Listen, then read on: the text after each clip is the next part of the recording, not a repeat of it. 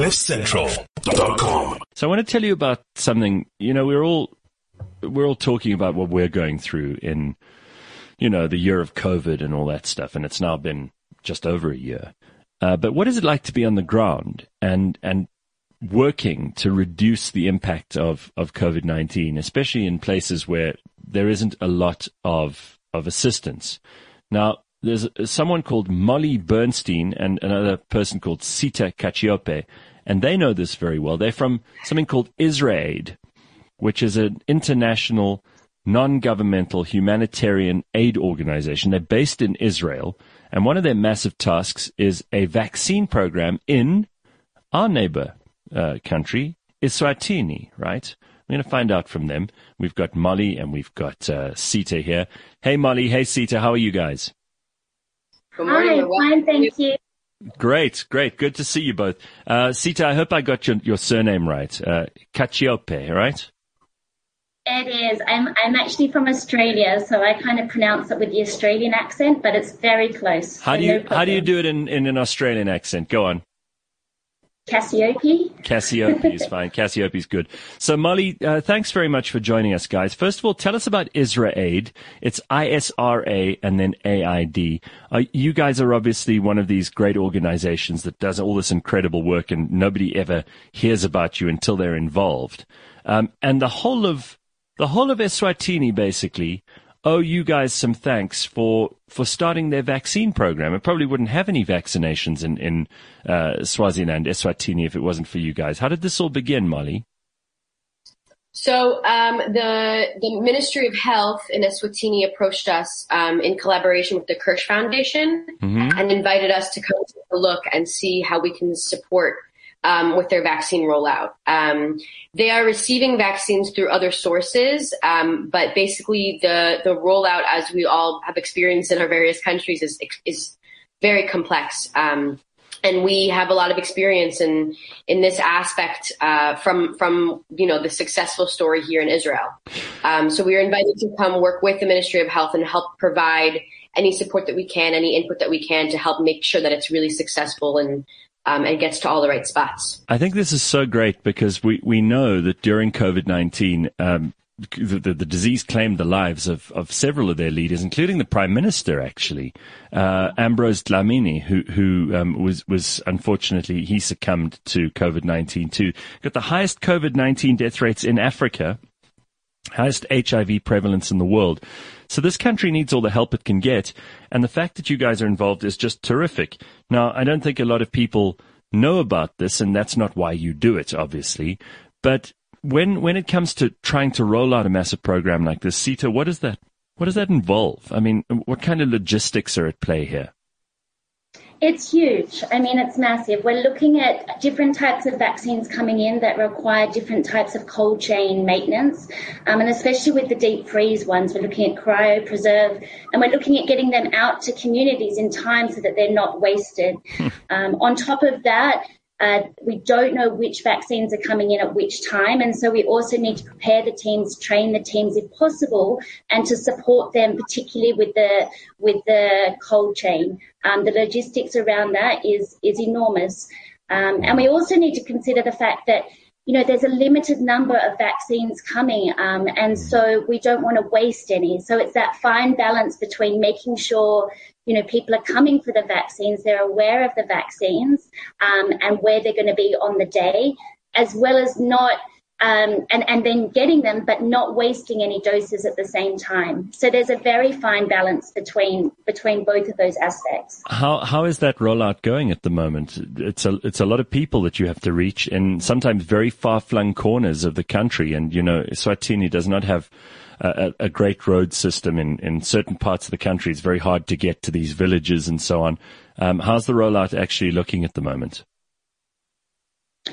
So at the moment they are vaccinating. They're calling it phase 1. Phase 1 is going really well. They're about to complete the vaccinations of their frontline workers, as well as moving into their over 60s with comorbidities.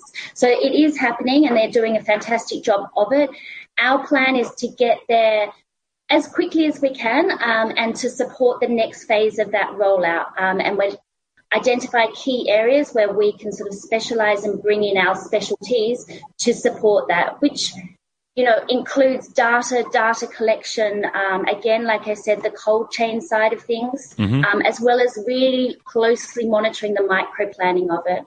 And Molly, I think one thing to add and remember there is also that exactly what you just explained in terms of the country's history with HIV and the past experience it has in dealing with crisis is actually a huge asset in this situation, because the local system already has a lot of capacity to reach out to these very rural situations and make sure people get tested for HIV and get on antiviral treatments. And that's a lot of the way that we approach this work, and that we really see Eswatini is that actually there's a lot of potential to be really successful because they've already overcome so much, so many challenges. And that means that we can really sort of look at those past successes and in the same breath as that they have the highest HIV prevalence in the world, they've also been incredibly successful in terms of both stymieing the spread of it, but also in terms of ensuring that over 90% of people are on treatments and are regularly seeking therapies. And that really, there's a lot that can be actually leveraged and sort of used towards this goal as well, when we look at that wider picture of everything that's happening in this public health situation. It's like you've got the pipeline already. Sorry, there we go. It's like you've got the pipeline already organized. It's really incredible. So let's just talk for a second about IsraAID, and you guys also focus on the mental health and the resilience of the country's frontline workers, which is, I suppose, a very important part of this too, because some of those people may be exhausted. They may have been working nonstop to try and do whatever they could to deliver vaccines and care to people who are already suffering. So obviously, IsraAID is very involved in basically saving Eswatini from this disease, because otherwise they would have had very little to help them combat it. But you're not only involved there, you're involved in 16 countries just with respect to the coronavirus pandemic. Yeah, so we've been responding all over the world over the last year. We try to be wherever we can and provide any support that we can. So we're across the region in Africa. We're in South Sudan. We're in Uganda. We're in Kenya. We're in Mozambique.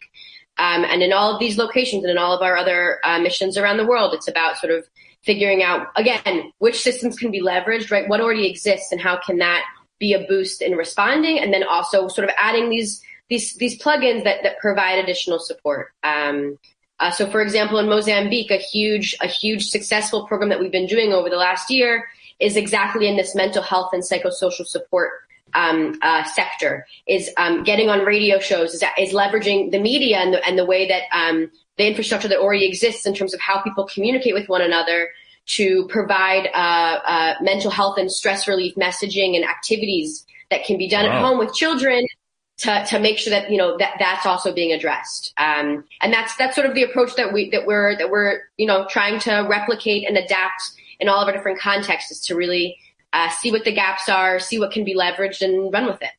And Sita, I believe you're actually a nurse originally. That's what you studied nursing, and that's what you did for a while. So you've spent a lot of time in the medical world, and obviously your main emphasis now and your main work is involved in the healthcare sector. So this must be quite rewarding work for you. How big is IsraAID, Molly? Can you give us some idea of kind of where you guys come from, what the reason is that IsraAID might be involved in places as bizarre as South Sudan, Mozambique?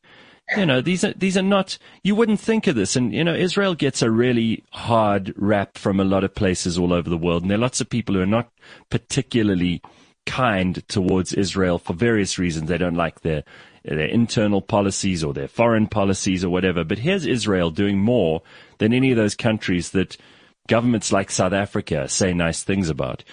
Where does it come from? What started IsraAID, and what, it's since 2001 or something? Yeah, so we've been around since 2001. We have missions all over the world.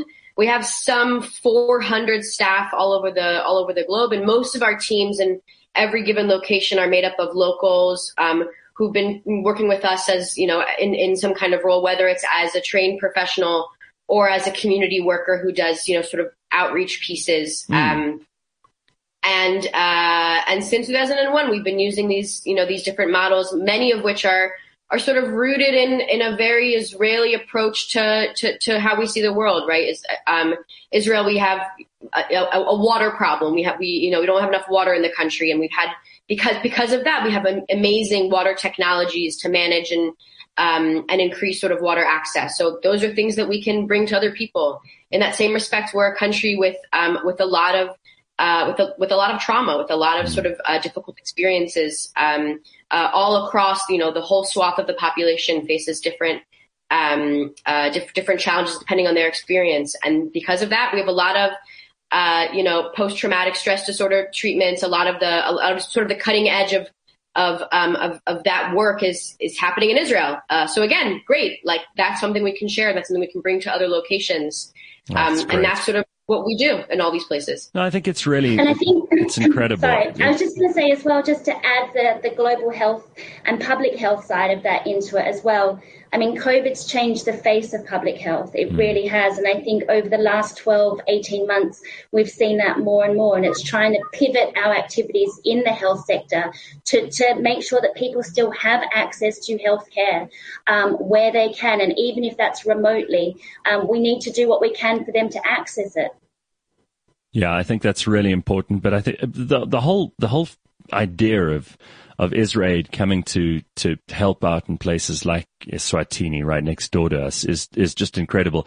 I believe, Molly, that you've spent quite a lot of time all over the world. You actually speak Persian and Arabic as well. So you're by no means just some localized Israeli. You've seen a lot of the world.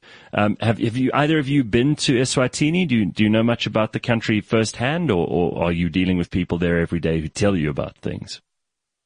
Yeah, so we just got back. We came back for the Passover holiday, and we had an election in Israel, so we wanted to get back to vote and to be with our families for the first holiday out of lockdown. So That was very exciting, and now we're heading back. So that's sort of the plan. We just popped back to Israel for that that quick return, and we'll be back on the ground very, very soon. And Israel's such a success story when it comes to COVID. I mean, things are pretty much back to normal there, right? Yeah, it's not far off. And I think that is one thing that we've got, is just how fast, how quickly, and how accurately the vaccine rollout was. And so we're trying to leverage as much as we can on that experience. We're bringing in specialists that have worked within the vaccine campaign here to Eswatini to support the Ministry of Health, to support other actors, international and local, working on the ground, and to bring all of that experience to them if we can. Well, keep doing it. We feel super, super lucky and to have been where we were during this crisis, and to be really among the first communities to be vaccinated and back to normal life. And we really we want everyone to have that opportunity. We want everyone to get that, to get sort of the rush of relief that comes with the first and the second jab, if the second one happens for you, depending on which type of vaccine you get. And, just a couple weeks ago when we were standing with the Minister of Health herself in Eswatini after she got her first jab, that's exactly what we were talking about. She called it an injection of hope, right? Which was quite poetic. But it's really an emotional moment, and we want everyone to get that emotional moment. We want everyone to have access to vaccines and access to information, access to public health. And that's what this is all about. Well, I'm going to say it again. Keep doing the really great work that you're doing. And thank God that there are organizations like yours that are going around the world and helping out in places where we really need all the help we can get. I almost wish IsraAID was in charge of distributing vaccines in South Africa. We might all be vaccinated by now. It sounds like you're the most efficient people to get. So keep doing it. Thank you so much, Molly. Thank you so much, Sita. Good to see you both. Thank you so much. Have a good day. And you. Very, very good. There's Molly Bernstein and Sita Cacioppe, she says. She's the head of health and medical sector at IsraAID, and Molly's the development and communications manager. CliffCentral.com